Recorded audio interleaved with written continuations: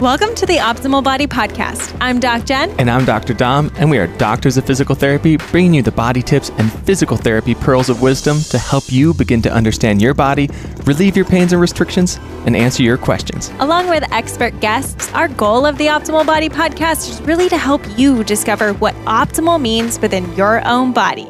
Let's dive in. So I'm super excited to dive into some of our favorite health myths, because these are just topics that Jen and I could rant about all day long. But before diving in, y'all know that I love spending time in the kitchen, and there are just kitchen staples that you cannot go without. Salt, oil, these are things that I use every single day. And just recently I've started using Ava Jane's Colima sea salt and their avocado oil, and it's absolutely incredible. I always have a container of salt ready to finish dishes, to season dishes, and to use in almost all of my cooking. The amazing thing about this Colima sea salt is that it's harvested right from the Colima sea salt flats in Mexico. It's ocean-borne, microplastic-free, and all natural. And I love being able to have products in my kitchen that I can absolutely trust. I love using it as a crunchy. It's like a thick salt flake, so you can use it for a crunch on steaks or meats or different dishes, or finishing sweets. I don't know if any of you have ever tried sprinkling sea salt on top of cookies or banana bread or anything like that, but it just adds this amazing depth to the sweetness and the flavor. Ava Jane has so many incredible products like their sea salt, avocado oil, sweetened cacao beans, different artisan spice mixtures, and so much more that will help up-level what you use in your kitchen and also give you products that you can trust. The amazing thing is you can get your free bag of Colima sea salt absolutely free. You just need to pay shipping if you go to the link down in the show notes right now. There's no code necessary. Just click that link, grab your first bag of sea salt for absolutely free. Try it out. Let us know what you think. I have been loving using this in my own kitchen along with other products of theirs. So grab one of those before we hop into this episode and up level your kitchen just that next notch. All right, now let's head into health myths. So this is going to be a fun episode because we're going with no script, which I prefer. Yes. Jen, are you nervous? No, I'm good. This is going to be fun. And we're going to touch on some topics that might be a little touchy for people, or might trigger some things, because it's going to be 4 of our favorite health myths. Or least favorite health myths. Yeah, I know. Myths that we hate and want to tear down. So not favorite, our favorite ones to crap on a little bit. I know. And this is where you can find me getting a little fiery and passionate about some things. And it's because I think, it's things that we've heard repetitively. I just kind of combine words all the time. Repetitively over time. And something we have to keep explaining. And we're going to keep explaining these things forever, and that's fine. But if we can start to change the message around what they actually do and get people on the right track, then people can start to find solutions a lot faster. Because there's always going to be just an abundance and an overabundance of information out there. Yeah. And there's going to be good information. There's going to be bad information. There's going to be information that has good intent. Yes. But sometimes we don't like exactly how it's explained or what it makes the person think. Yes. I'm always going to say that I don't ever think, not that I don't ever think, but I don't think most people go in with ill intent when they're trying to teach somebody something or help somebody. Most people are in the profession of health or in the profession of physical therapy, rehab, to help people. But also the words that you use as a provider, the words that you use as somebody who's educating somebody in their body and in their health matter. And the things that we say can go with people for years and years and years. And so that's kind of why we want to touch on some of these topics and give our takes on them. Yeah. And it's really cool to be able to see now, like the changes that I hear in our people who have been with us for a while now, doing the online program. So never have seen us in person, but have continued on the Gen Health journey or different challenges that we've done, and hearing them from the beginning, fearing pain, fearing different things that would come up. And then to now like, oh, I know what to do if this happens or if this happens. And they're no longer falling into these myths that we're going to talk about. And it's so empowering to be able to see these changes and see people have the tools and the knowledge and the education about their body. And even if pains or things come up, there's no freak out. There's just like, okay, here's what I'm going to be doing, and here's how I'm going to approach it, and here's how I'm going to keep moving. And it's like it makes me want to cry to think about. So these are really important. And this is why I get so passionate, because being able to lead people to a place that you can actually start to have management within your own health and within your own body, that's the key to longevity. Are you tearing up? I mean, I'm pregnant, so I don't know if that's the gleam of the light on your eyes, or do you need a tissue? Yeah, and I think the one thing, and again, a real issue I have with a lot of these myths is so many of them are restricting, or so many of them create that fear that you just talked about, create limitations and barriers rather than that empowerment, again, that you referenced, that we love to coach people and educate people into empowerment so they can find independence. So myth number 1, where you want to start? Should I start with my favorite? That's very controversial. I think you should. Okay. Not controversial in our minds. Not controversial in my mind, and not something that needs to be like a line drawn in the sand, but the language around it is really poor. So the myth that I hate, and if this is you, I'm sorry. Let's rephrase how we're approaching it. And it is, I'm going to go, I need the adjustment to put me back into place. I need the adjustment. It's going to put my disc back into place. I need the adjustment. It's going to help my rotated hips. All of these statements are just not reality in what's actually physiologically happening within the body. And we did a podcast episode 90, that you can listen to, and it goes into a lot more detail and education on what adjustments and manipulations really are. Physical therapists use them as well. Wow, surprise for some people, right? and they have a time and place for sure, and they can help along the pain journey 100%. I'm not against them. I'm against saying that it's going to put something back into place. And I've actually had, after that podcast came out, I did a live with a chiropractor who wanted to talk more about this candidly. And we did a live together, and, I think we both were in agreement in so many ways. And there were some things that just didn't make sense and add up to what he was trying to convey. And funny enough, gotta say, that live was not saved. No one could go back and listen to it. I'm noticing some sass. I'm just going to put that out there. I'm noticing some sass coming in here. And again, I think the fundamental thing we want to come back to is in one session, in one manipulation, you're not moving the joints back into place. You're not completely like relocating the pelvis, or like a disc being out of place is rarely ever even a thing. Like rarely ever is a disc coming out from between, vertebrae and needing to be pushed back into place. So it's just all of this terminology that we really have an issue with. And like Jen said on episode 90, we talk about the benefits of manipulations and adjustments a lot more than we talk about like the issues that we have with it. Like it does a lot physiologically in that short term for people, which is what you feel. And that's why you feel good after they're performed on you. That's why you feel aligned. I mean, that's why that tension because release. When we get that crack, or when we get that cavitation. Of the joint, it helps us release endorphins in our brain. It helps us get global and local relaxation of muscles. So what you were perceiving as your hips being out of place, your hips being misaligned, a disc being out of place, and when you get that relief immediately in that area, it's that confirmation bias to say, okay, disc is back in place. Whew, I can breathe easy now. But no, you're getting all of these global and local benefits of muscle relaxation, some endorphins, some happy endorphins, happy juices that are starting to get injected into the system.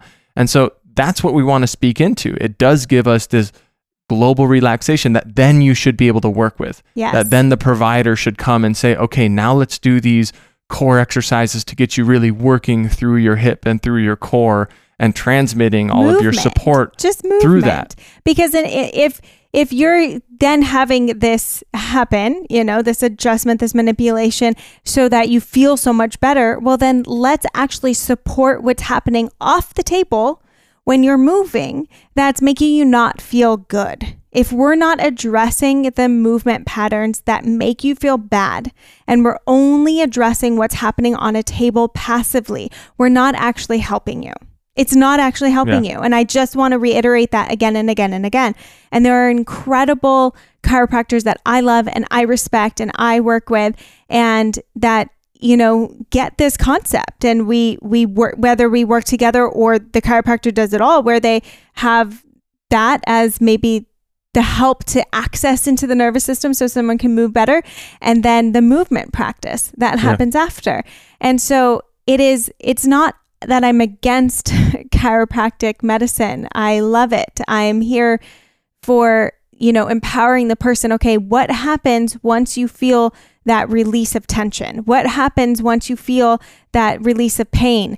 How do we get you moving into the areas that you were feeling pain before, whether that's even sitting or standing or laying down? We have to be a little bit more active in our treatment plan, because that's what's actually going to create some long-term care. And that noise that we hear, whether it's that crack, which I could do, you know, oh, I'm not getting any good cracks right now. Sorry. Oh, there you go. So whether it is that crack that, you know, you hear, there are other ways to access that relaxation and that pain relief in the body without having to do that. So as long as you also know that, right? And that's what our Gen Health, we really talk through, and we educate a ton on different movement practices or breath practices or mindset tools that you can use that create the same effect that you can get from an adjustment and manipulation. And for this myth, we could really kind of expand this to all manual passive treatments. Yeah. You know, especially because you hear similar things with tissue work. You hear similar things with massage, like, oh, I need to get this fascia like broken up. I need to get this scar tissue broken up. There's nothing magic that these techniques are doing except helping relax that area.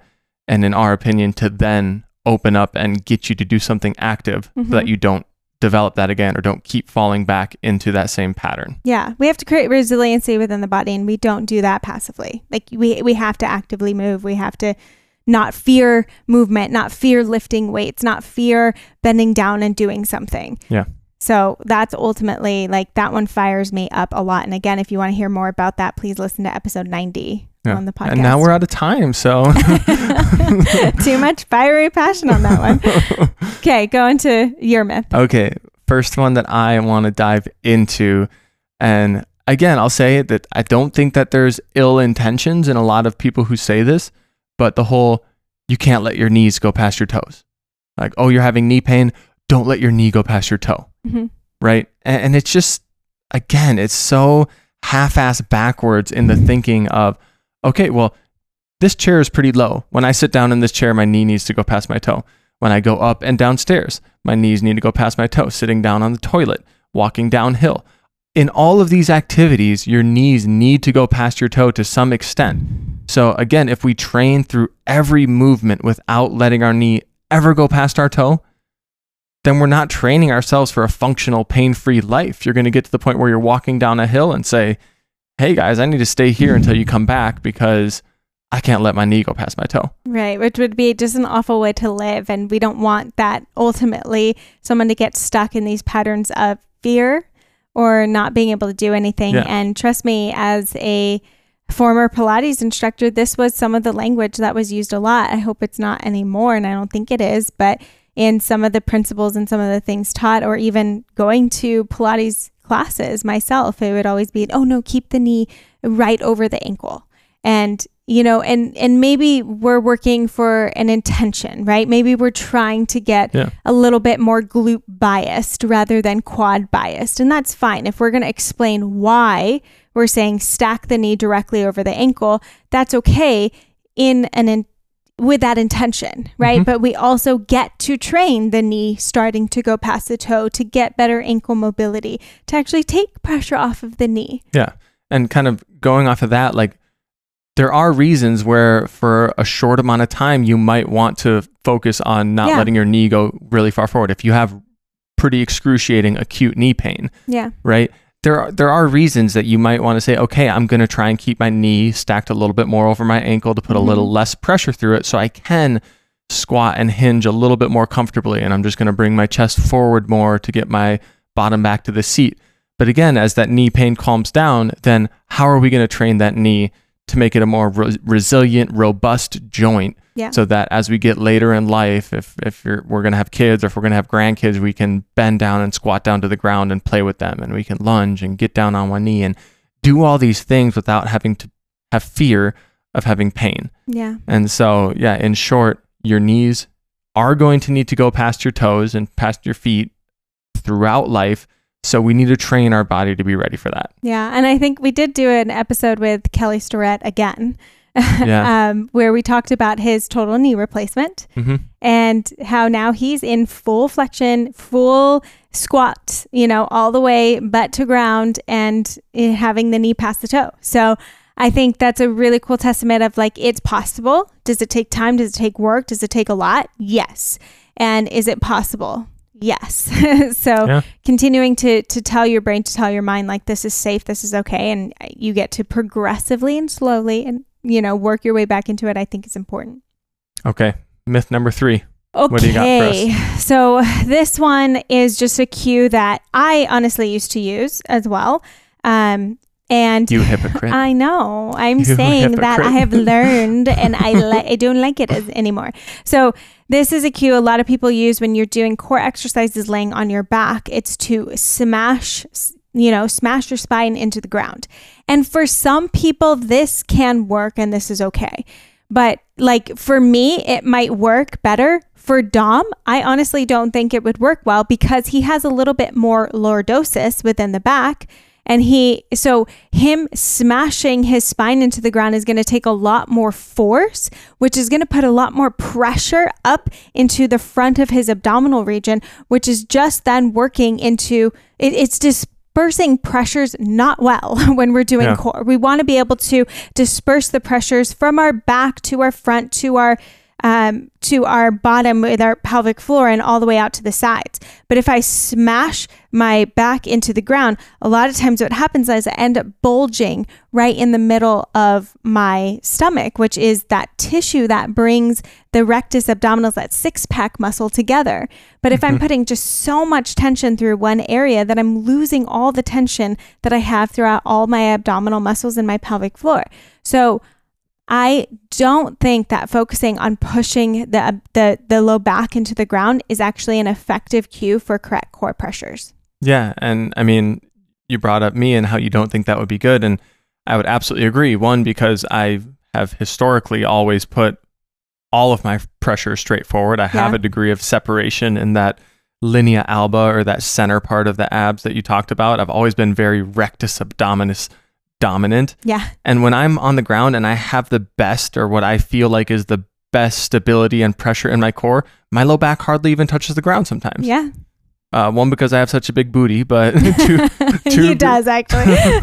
because for most of my life, I've had excessive lordosis, which is a lot of arch in my low back, and I round a little bit more in my thoracic spine or my upper back. So again, my booty and my upper back will touch. And when I create really good, or what I feel is really good pressure from my rib cage to my pelvis, my low back might not touch the ground, but I feel like I have a very strong central core during that. And that's kind of what we like to focus on instead, is what is the relationship like from your rib cage to your pelvis? Are you remaining flat, ribs to pelvis and side to side from hip bone to hip bone? Yep. And then again, we always like to bring in the top and the bottom of that abdominal canister, which is your pelvic floor and your diaphragm, which are these two kind of diaphragm structures or domed structures that kind of work together in creating the top and bottom of that pressure system. Yeah. And I think I can even go back into older videos from the Optimal Body when we had that program together and see old videos when I used to cue this. So again, I used to cue it. I was a Pilates instructor. I thought this was what you did. And the cue I really didn't like was, and I still don't like, is just bring the belly button to the spine. Also not a good cue, because then you're just sucking the belly in and then really putting a lot of pressure down to the pelvic floor. Not great. But also not great to push the spine down, because we all have different structures within the body. And it is not bad if you have more lordosis, or if you stand a little bit more anteriorly tilted. Like, that's not bad. Let's work within what your body is naturally doing.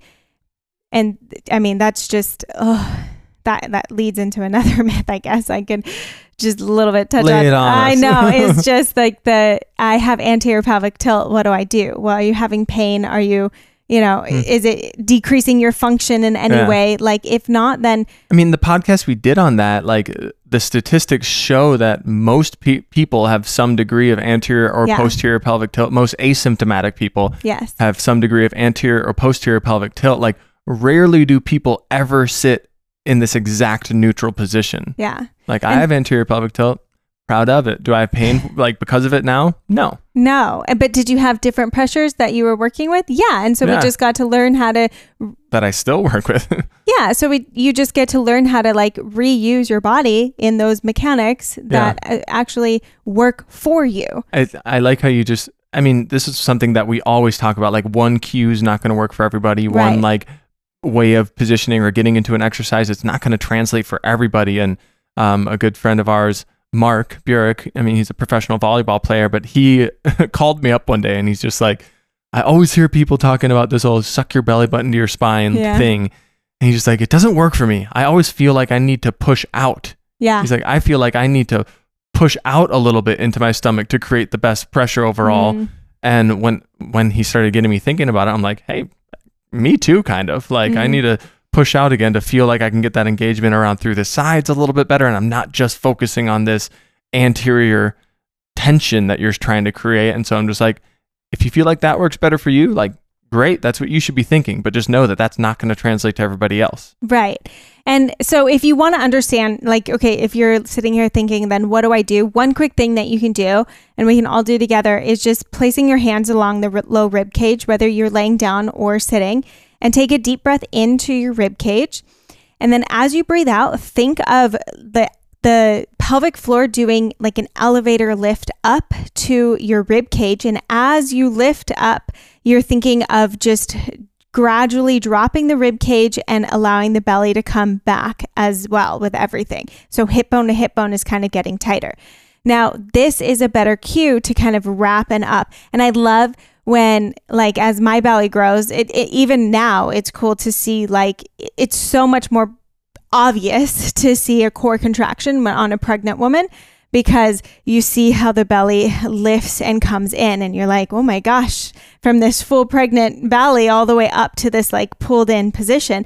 It's a really cool thing to be able to see. So I'll show that more as I continue to grow on social media. The belly, not the numbers, but I just had to clarify.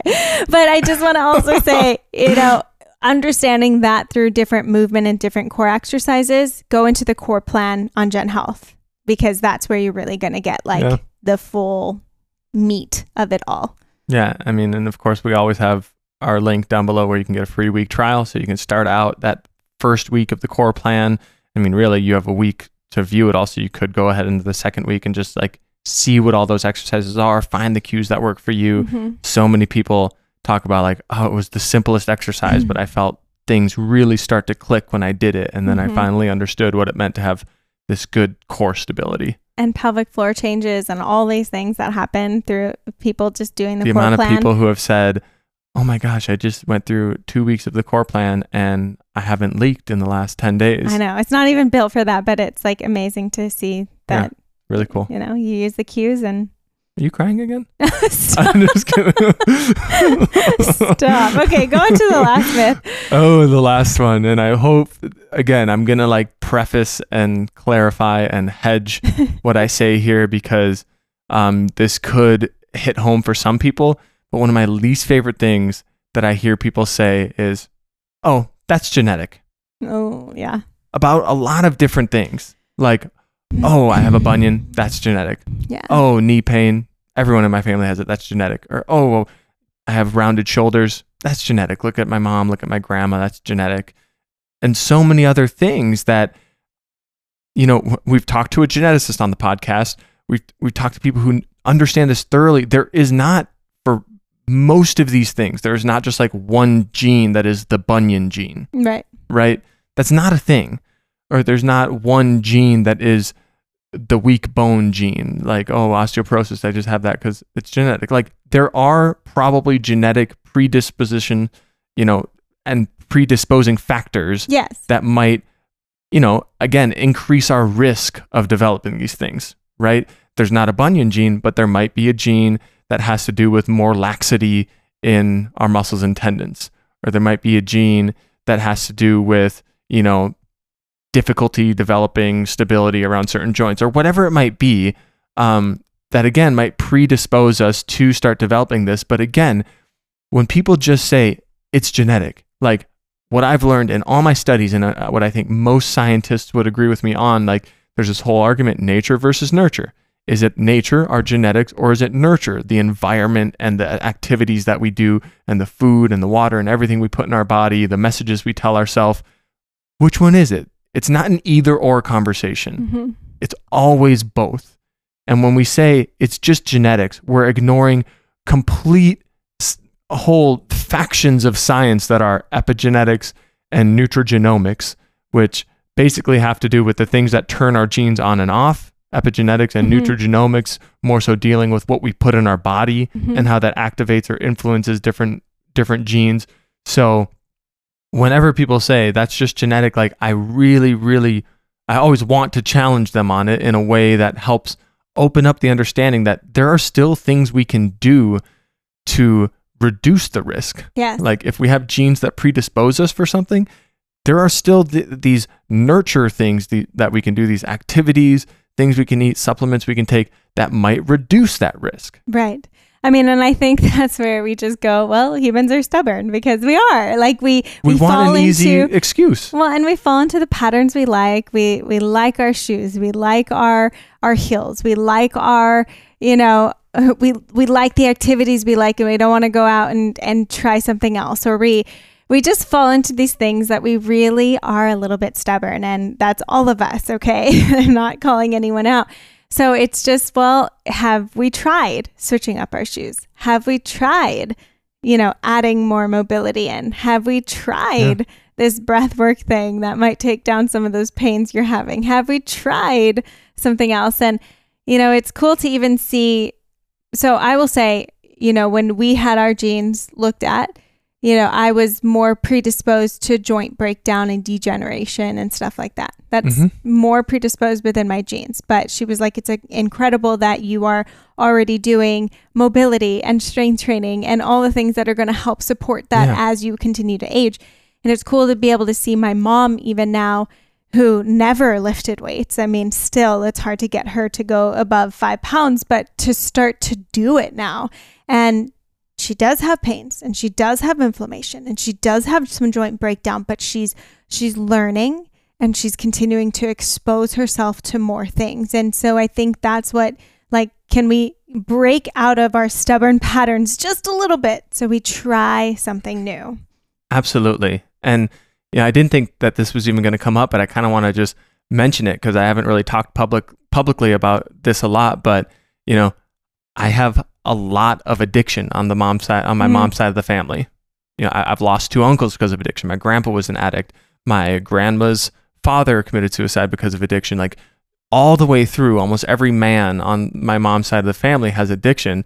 And that is something that has different genetic traits that are linked with addictive behaviors and addictive tendencies. So again, do I just say addiction, that's genetic. I'm just going to have it?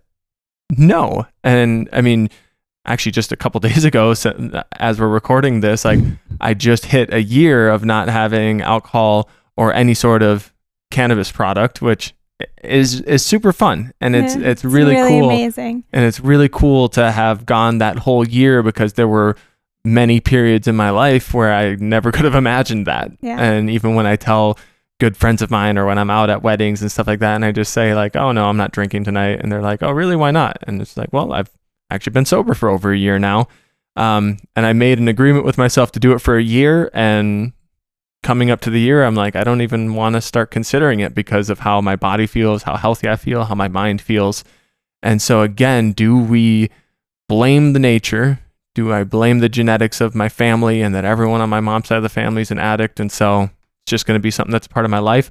Or do I continue to try and have more awareness and develop different behavioral patterns in my life and set myself up with systems and people around me that are going to support different choices? And there's definitely ways we can shift that script, because there have been periods in my life where I felt like I was going to slip down that rabbit hole really fast. Yeah. I mean, I just have to say congratulations, babe. Thanks, baby. It is so incredible to be able to witness that, and you take action. No, I'm crying. Now you're crying. You take action all for yourself and like be able to make that happen. I think that's really, really awesome and incredible. Got a baby on the way. Yeah. Now we're both not drinking. Right. But that just goes to show how possible it is to lean into the things that aren't always comfortable and aren't always the easiest, right? To be in social situations and restrict things and choose a different path. And even speaking into movement practices, developing new movement practices is uncomfortable. It is something that it takes time to build and try on for a while to actually see consistent change. But what if you did? The possibilities of not relying on, well, this is just what it is. Which is kind of the common thread through all of the myths that we're talking about. Yeah. I mean, the myth itself is meant to be the quick fix and the excuse that we just don't agree with. And our answer or our explanation is a very not sexy version of how to solve that over time and continue to work on it for decades into the rest of your life. And so again, like consistency breeds change. Consistency breeds new behaviors and development of new behavior patterns. And that's really what we're all about. That's really what this podcast is about, is helping teach people how to have that openness and awareness that you can start to develop different patterns in your body. You can start to develop different behaviors and exercises. And as long as you stick with it consistently, you might not notice drastic change in the first week or month or maybe even year, but over a lifetime, like that's when we start to move the needle. Well, thank you for joining us through that little fun episode. We hope that you enjoyed it and hopefully got to learn a little bit more as we continue to learn. Coming out with these myths is something that we can only do because we continue to learn and understand the body more. And we love and appreciate that you're here to do that with us. And if you heard something that you think, this person keeps talking about this myth, pass this episode along. Let them know what you think. Get their opinions on it. We're all open to just continuing to learn and continuing to open our minds to feel better and feel something different within our body. So thank you again for being here with us, and we can't wait to see you on another episode.